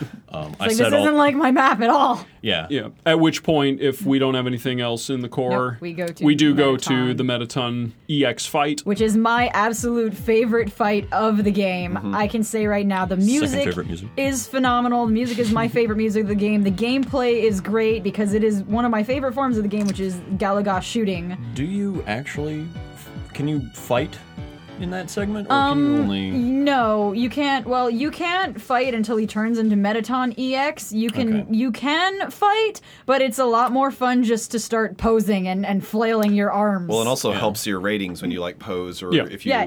if you mock or whatever, then you can. Yeah, it's got one of the get through most- without getting hit. it It's the most gives you another option to not fight, but Yeah, it's- still win. it's the which most is like dynamic getting fight in his the game, ratings yeah. up. Yeah, And if because you're shit at that kind of stuff, you really needed those extra 100, but pose bonuses. Yeah, to you're- get to 10,000. in this fight, you're not running away or using the spare system. It's just his own kind of deal of trying to make people watch He his takes show. over the show. Yeah. Yeah. So his fight is the first one of like pure endurance. You're putting on a performance. Yeah, how much of this show can you make exciting? Which super interesting. Every boss fight different from the last. Always throwing new stuff at you, but in a way that you're able to handle. It's still in the same format. And even if you don't fight him, or if you just go through all of the bullet hell that he sends at you, he ends up falling apart anyway. So Yeah, he's on a timer basically. Yeah. Oh, I didn't who know needs that. arms with His legs batteries, like yeah, these? yeah, really. You know he. Oh, if his you just timer's play on for battery. long enough, he. Yeah. Oh. Yeah, it's the combination of having enough His of arms fall off and ratings, then his legs fall ratings, off. and then his batteries fall. Oh, go down. okay. I just got the ratings. You can also just get the ratings high enough, and he doesn't fall apart at all. Buy the steak with his face on it. Yeah. Oh, well, if you buy anything from the Burger Pants guy, it helps with it. If you buy anything from the girls, it drops your ratings. Yeah. Yeah, no junk food. Also, it's Eating the, garbage. Off-brand pun and penalty. there is a Yeah, violence bonus. Yeah, violence bonus. That's good. there is a you write an essay during that boss fight. Yeah. If you curse, you get a negative score because this is a family-friendly game. Yes, it is. If you compliment anything on him, he agrees with you. Yeah, if you compliment his Whatever it legs, is. it's Save worth that a little for bit later, more. yeah. That's pretty Yeah. good. If you say the name Toby, he's like, who's that? Sounds sexy. Okay, so we've got Mettaton. We then run into we finally are getting toward the end, which is alluded to in about 18 different save points in a silly way, but you Yeah. run through the exact mirror image of the old home from the ruins. Save for one specific detail. In the bedroom. Yeah. The bedrooms are Daddy's switched, room's open. Yes. Yeah. and the other room is under construction, and that gives you this kind of idea that you go into it and you think, am I back where I started? Did I just like start everything all over again? But then while going through the house at the end, it finally ends up giving you the full story from the perspective of all of the monsters that you spared along the way. Mm-hmm. I would not go quite that far, but it certainly explains Well, not what the they full think story, is going but on. yeah. It gives you a backstory and a potential forward story. I don't know if it would give you the story. It tells you the tale A of story. what's going on. Yeah, it gives you The Undertale. Yeah, it gives you sort of a background, but the problem is that the monsters don't know that much about what's going on. Yeah, they know it in legend, and Yeah. It's You know, basically an you're expansion saying- of what you learned in the waterfall area. They need 7 souls, and they moved here, and there was a schism. You learned about Azrael. You finally learn at least a little bit. You don't learn much, but you learn a little bit about Azrael and about the king's role son. he may have played. But that section is funny to me because it looks and feels like it's supposed to be the tell-all section, and it's just not. Yeah. It just does not contain the information you would expect to have in a section like that. That whole section is, they've got guitar strumming music going on, and you get the impassioned plea from every character. You go on the corral the way you do in every Final Fantasy And then game, where when you you go- you reminisce and go through every boss fight again, and you Yep. do. But But then when you start going down the steps, the music gets really sad and lonely and then you run into Sans, again. and then we know for total sure now That- that Sans is not telling you everything that's going on. You will be judged. You will be judged for every action you've made on the game. And then he starts explaining all of the mechanics in the game for what they actually are. Which I thought was a little dopey the way it comes across, I thought but it was the message hilarious. of it is very good. That's the first point. If you played this game in a vacuum, it's the first point you learn that there may have been another way to play the game. Your actions have consequences. That the game is counting these things. Yeah. That LV stands for love, and love stands for level of violence, and EXP stands for execution points. Yeah, yeah, but 2 is an acronym. yeah, but you make it through. You make it through that bit. You go to Sans. He judges you for who you are, and then you run into Asgore, who has been called King Fluffy Buns. Yes. So King Dad. you don't necessarily. Think of anything. I didn't assume he was going to be malevolent, but holy shit. Yeah. This guy He's- was a fucking pushover. He just in the doesn't. beginning. Yeah, I mean, he's got excellent battle acumen. Yeah. But He apologizes to you. yeah, he he's wants like, to sorry offer about you that. to Don't make worry, a tea. this will be like going to the dentist. Yeah. He's like, I really badly want to offer you a cup of tea, but you know how it is. If you're not ready, it's okay. I'm not either. Yeah. Yeah. Yeah. Are you sure? Yeah. We don't have to He do just- There are he- like 5 save points, I want to say, between where you first even see him. Oh yeah, no, Like, it's just that's what I was. Right? That's what I was talking Are you about. sure? There's. I Are don't you think absolutely sure? I don't think the end is the last save point. I think there's a save point after the end. Right. Like it just it throne room entrance, end of throne room. Like it's just like, are you sure? Are you sure? Are you sure? Are you sure? And there's an area, if you just completely bypass the save point, there's an area where in no matter what playthrough you are, you go down a set of stairs and you see a long row of coffins. Yeah. And you try and read the first coffin and it ends up being whatever name that you named your character,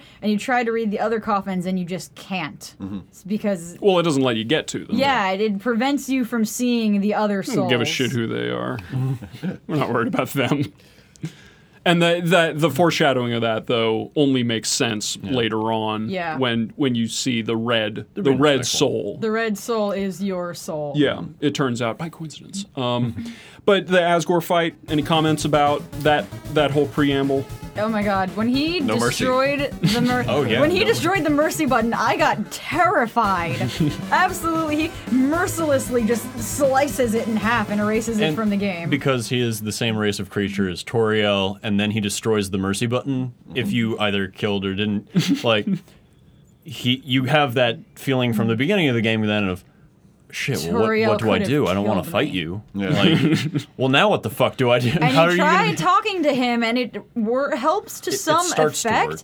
It starts to bring his attack and defense down, but then there's a point where it tells you talking's not going to work. The only option left is to fight. And you're sitting here just like, but I don't... This goes against everything that this game has just taught me. Yeah, we watched a dude streaming the game for the first time, Early. and he was so avidly against fighting him that he went, wait, they need 7 human souls. What if I just die 7 times? Like, he was finding any way to not fight him. One of my friends out in California, he was just like, he lasted so many turns because he just didn't want to fight Asgore, and then he thought that the way to win was just by dying himself, which didn't work. Yeah. I mean, for what it's worth, we're getting close to the meta part of the game where you could have just died. You could have just turned the game off. They would have made it out. Because They would have made it out without you. even if you You wouldn't have been there to see it. You wouldn't have been there to see it, but you could have taken the hit. Yeah, but there's a point when you defeat Asgore, you are also given the option to spare him, which is one of the things in the game is that if you eventually do beat him into submission. And Yeah, you have no choice. You have to fight him. Yeah, when you one of the parts of the game is that when you get a monster to a low enough health, it doesn't want to fight you anymore, and you can spare it. That's essentially what kind of happens here, and gives an homage to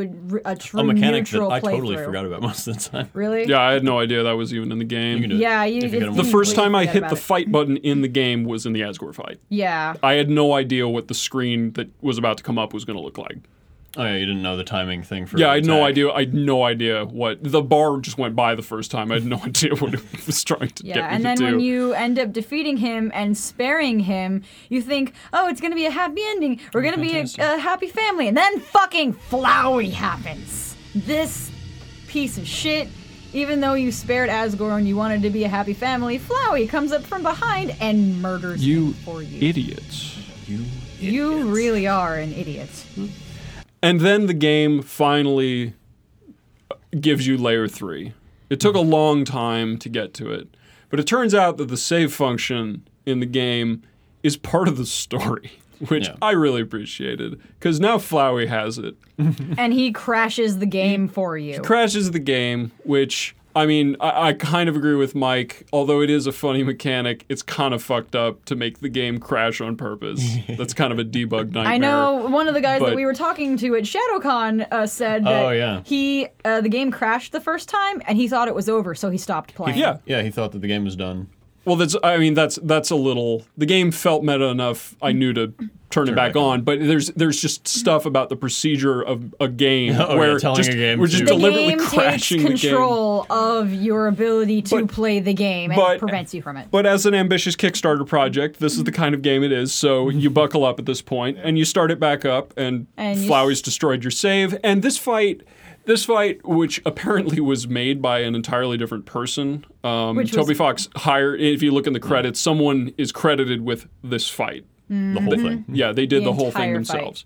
The music Because- is fucking off the wall. It like, it's fucking rad. It's insane, and then it's also the most terrifying fight because this It's also is the hardest to live stream because the game keeps turning Yeah. on. Yeah, oh my god, but it's terrifying because Flowey is the actual first time you see a true monster in game, because not only is he the most terrifying because he's a monster that's killed another monster, but because he is just so he's a all-encompassing monstrosity. different. Yeah, Yeah, he is. And he's- how did he become a monster? Absorbing human souls. Coincidence? I think not. he became a monster through his love. Well, no, but the visuals of the Flowey fight after that as well. They're different from the rest of the game. That's when you've turned it up to 11 in the Spinal Tap It way. feels the most real. Yeah, because you're in this Like, idyllic shit is world. real now. Yeah, and then you're like, well, we're not here anymore. There's like, no going things back. have changed entirely. And when that thing comes down,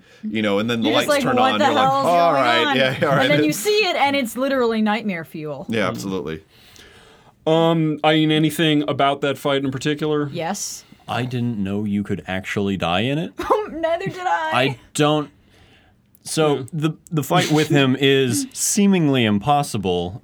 You have a health bar, but there's no number attached to it. It's just a bar that decreases when you get hit, and the attacks coming at you seem basically unfair. But if you're really good at bullet hell, Yeah, if I just kept moving I don't and consider I myself survived. great at bullet hell. I still didn't die. Yeah, I know a bunch of friends who die in that fight, and I mean it was coasting at 1 health, and I was getting hit a lot, but I kept moving. the and cool I thing kept about going. the fight is that even if you get to I don't know if a he certain changed that. I point, heard he did a you update. can get Maybe. help from the souls that he ended up devouring in order to become this monstrosity. So in a way, The souls don't want to be in it. They don't want to be in it. The game is also fighting against its own mechanic. Yeah. Yeah. Well, and the point of the human souls in that fight is that they are in the same way that it will turn out, because we're going to get to it soon enough Yeah. anyway, that Flowey lost his ability to go back in time because you showed up. The strongest authority of the land is in control of the save file. Yeah. And as long as Flowey, Photoshop Is stronger Flowey, as he's than called, you. has more souls than you do. Omega Flowey is what I've heard. That's cute. The which one are we going with, Photoshop or Omega? Omega sounds Okay, more we can deadly. go with Omega. Here's the end. As long as Omega Flowey's got more souls than you, he can reload the save, and he enjoys watching you die. And he reloads the save while he is actively killing you, Yeah. Yeah, and continuously it sets reloading you your back save to file. get hit by an attack he just did. Like, Yeah, and the fight is seemingly unfair. yeah, It is very unfair, and it's but- designed to be malevolent because Flowey, as in the one time you die necessarily, Flowey gives you a hint that he enjoys just killing A you. million times. Like, yeah, this is just going to keep happening. But like, another it's one of the never going to really let you cool out. things about the fight is that while you are getting help from the human souls, you kind of think that these souls and what they're representing are idyllic of the human souls that passed before you, but they also have ties to all of the monsters you fought along your way, because each of the different colors of the souls that you fight with ends up having something reminiscent of all of the other monsters. In the purple area, when the purple soul helps you out, there's stars and ballerina shoes, and if you think back to Muffet, she ended up doing a synchronized dance with all of the other spiders. It's a very long shot. But then might you go to the green one, where the green one helps you out, and it ends up throwing you little pieces of fire in a cooking pan, because at one point you find a burnt pan in an apron. But if you think back to Undyne's house, she set her house on fire because she was cooking, and she was the one that set you green. So there's a lot of throwback to the characters in the game in the final fight. Okay, that was a further matchup. I knew that the souls related back to the items that you find throughout the game. There are armors and weapons. They have different abilities, and you find like a frying pan and an apron, ballerina shoes, and A tutu. a toy gun, and a cowboy hat. And I figured, those are from the kids who died. I didn't actually relate them back to the boss fights, which didn't? Oh. no. Like, which one would be the Yellow was Alphys. Which one was the yellow one? It was the Books. Mettaton. Alphys It was is books. Mettaton. Alphys was the books and the glasses. And then shit. Huh. yeah, and then All it right. was the Mettaton with the data files back and forth, because you didn't find any data files. In the words or of whatever. George Lucas, it's like poetry. Oh man. But yeah, and I thought that was really neat, because it didn't just tell you that all of the human souls that he absorbed were helping you all the way, but also all of the friends that you made along the way were there with you in some way in spirit. Unless you killed them. Unless you were an asshole, yeah. Which you could have done at this point, because this version of the Flowey fight, Happens in which is outside of the pacifist route, which we are narrowing in on. You finally beat Flowey through sheer determination. Determination. Yeah. and Stay then determined. you have the option to either kill him or mercy him. I don't know what it does when you kill him. Neither do I. It probably. Well, I know after you complete either mercying or killing him, I guess. Yeah, we can transition whether the fight or the mercy thing however applies. It ends. It ends gives up- you like a post-credit sequence of like, hey, we're all still in the ruins trying to get out, and it goes through the characters and what they're doing the now. characters You call get to you. escape because Yeah. you're human and you absorb a monster's soul, and you make your way outside, because the barrier can either be destroyed with 7 human souls, or you can walk through it with a human and a monster soul. So Or your if you character, just have a soul that is powerful enough, you can walk through. so the legend goes. So the legend goes. There's more on that in a minute. You make your way outside, and you get the ending you get. Depends on who you killed. It that determines Sansa's phone call to you. Yeah. He tells you Make what's going snowman on. It's very like, how's it happy. going? Yeah, you make a snowman very happy If potentially. you decide to make the snowman very happy. If you don't accidentally eat that snowman piece at one point, which I did. Yes. and it doesn't even work if you put it in the box. You have to be carrying that piece throughout the entire game. You have to be determined enough to keep that piece. Yes. It has to be in your inventory? It has to be in your inventory throughout the entire Okay, game. fuck that snowman. We'll break the barrier and he can get out later. But you get through all that, and now Flowey comes back. And Flowey, if you don't kill him, I assume. I'm assuming that's the difference. If you don't learn the lesson of you should always try to be nice, and kill Flowey, you don't get more information on how to actually get the true ending. And yeah, then that you don't version get ends. you don't get the key. So Flowey comes back and seems like a changed flower. He seems like he doesn't quite understand you, but let's let bygones be bygones. And you know what? That ending you got, that was it was okay, but you don't ever get to see those guys. Is this really what you were fighting for? Tell you what if you go back And maybe we friends? can get you a better ending? And then depending on how you played or who you became friends with in the game, he tells you to go back to a specific character in order to help advance the plot. Layer number 4. Yeah. This is the point at which the game has decided that being, aside from a game like, practically any other game where your decisions matter within the context of the game you played, the game has suddenly broken in such a way that the way you played the game is one timeline, and the world that you built is its own thing that you are now going to recreate. So it doesn't just affect what you played in your game, but the game after. Yeah, and that's... Which is Hanari, you had mentioned earlier that one of the primary examples of this is if you fight Toriel and kill her and then you go back, she tells you look like you've seen a ghost, which would be a fourth wall meta-breaking thing. But then it turns out that's for a very good reason, because you, the player, are actually present in this game. And Flowey talks directly to you. And at that point, we enter the pacifist route, either by restarting the game or you go back in the game in your save and you go and you, if we just go straight into... Alphys. You deliver a letter to love letter Alphys to Alphys. from Undyne, who Which it turns out they both love each other. You don't know it's a love letter until she agrees to go on a date with you, and then you realize, oh God, what did I get myself into? So the Alphys date, Alpha State, you're shaking. It's pretty cute. It's pretty awkward.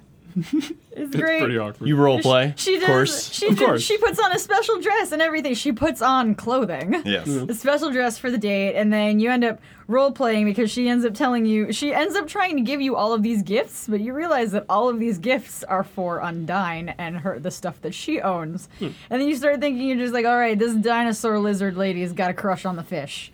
And then Undyne shows up in a completely different set of clothing, being just like, hey, I changed my mind. You don't have to give her that letter or whatever. Hey, why are you here? And then she ends up going off to find Alphys. That's what happens, Hanari. How do you feel about it? Everybody's played that already. That's I know. old news. They know this. I know. But, and it's like... How does it feel It feels... to role play a fish? Oh my god. Blub. No, I thought it was a really interesting thing that, like, even you just continue helping these characters. And then Papyrus is there. Then Papyrus... he shows up. He just shows up. Papyrus shows up the way Sans does by the time we After get to you're done reuniting the two love ladies, Papyrus is just like, okay, we're done. Let's go running. I'm not sure how I felt about the date. It felt like a normal progression of, like, to the aesthetic of the game. To the book. Yep. But It's quirky. after it is where the break really comes, where the game changes once again, and Alphys is double not who she seems. Yeah, this is a weird change of pace, and the only reason I would excuse, I think the Alpha State is almost unnecessarily quirky, but I am in the camp that just Alphys is my least favorite character. There's a lot of people in that camp. But I think that date is important because it makes the mood light again after the events that just transpired, so that when you go into the true laboratory, Which is my second favorite part of the game. what happens there is that much more stark because it shows that Alphys is... It doesn't keep a dark tone the whole time. Yeah, it It's does. starting It's to crash. creepy, It lightens back but it's up. not scary. It's kind of just like what is going on constantly. I don't know. It's out of total left field. I was Oh yeah. straight spooked. I was Yeah, thrown no, off. I believe it qualifies as creepy and dark and as Frankensteinian as they come. But there's an a immediate reason. juxtaposition between Alphys, the scientist, and Alphys, the weird pratfalling scientist. lover. The crazy girl. Like there is The nerd. Yeah, I mean, and then the nerd side of her, the true nerd side of her comes out. And you go into the lab and you find out a lot of things, many of which are really easy to miss because they are virtually interpretive, like some VHS tapes and some entries on the wall and some amalgams. So, what does everybody think about the true? What does everybody think about the actual story of this game? Yeah. The videotape thing is probably the biggest reveal, and once coupled with going back after getting a pacifist ending, talking to certain characters gets you so much information that almost contradicts the monster story that you've been given before. Yeah. The monsters who have been like, oh, the boy was best friends with Azrael, and you find out that might not have been entirely true. No. He was kind of a... He was a kind of a shitty kid. Yeah, the boy who fell down probably wasn't the best guy. Yeah. And He didn't like humanity very much. He probably fell down with the That idea that he comes wanted up. to kill himself. It is, Yeah, that it is comes assumed, up a little Himself, different. It is whatever's under assumed there. that he came to the mountain because it is legend, if you go there, you don't come back. So presumably went to kill himself because he is against the world, finds out all these legends and methods of becoming strong, then kills himself again Yeah. to escape with a monster to try to kill everyone. Like, you learn so much Then about he him. ends up just getting sick and dying anyway. Well, no, he got sick on Okay, purpose. Hanari, you missed something. He got sick on purpose. Yeah. Kara, I'm going with Kara. Karen? Yeah, Is that fine? the original, Yeah, no, the the original kid got boy. sick and Well, no, was, no. and he was pretending to be... Which pronunciation are we going with? I use Kara because character. Character. I follow you guys. Okay, we'll go with Kara. Kara, I wrote the story. Kara, I can say it. Kara attempted and then successfully killed himself. Yep. There was no the illness was completely deliberate. Yep. Yeah. And then Okay, you made it sound like that was an accident. No. It was on purpose. The VHS tapes alluded to. Yeah, no. It was all on purpose. Well, I know there was something. Whatever. If that's the way, I was just making sure you. Yeah, didn't, no, I know. Okay. That there was a plot above just monsters escaping. which like- is Yeah. level 5. Yeah. We can get. So coupled with that, and then you find that the reason they have a scientist is because they're trying to figure out another way out. Yeah. And, well, what if we were like humans? And what makes them different?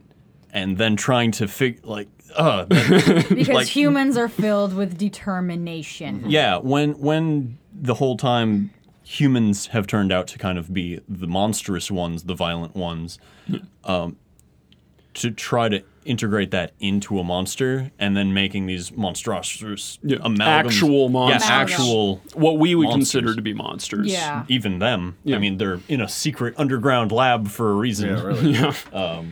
And Alphys doesn't want to unleash them back on the world Yeah. after, whatever tremendous racked guilt, etc. They are seen as unfit to be part of the fluffy monster world that Yep. lives above them. And then we realize that Alphys is the reason Flowey exists in the first place, because she was the one who created him. Yeah, she's like, well, what if no souls? What if I just make an object alive and determined Yeah.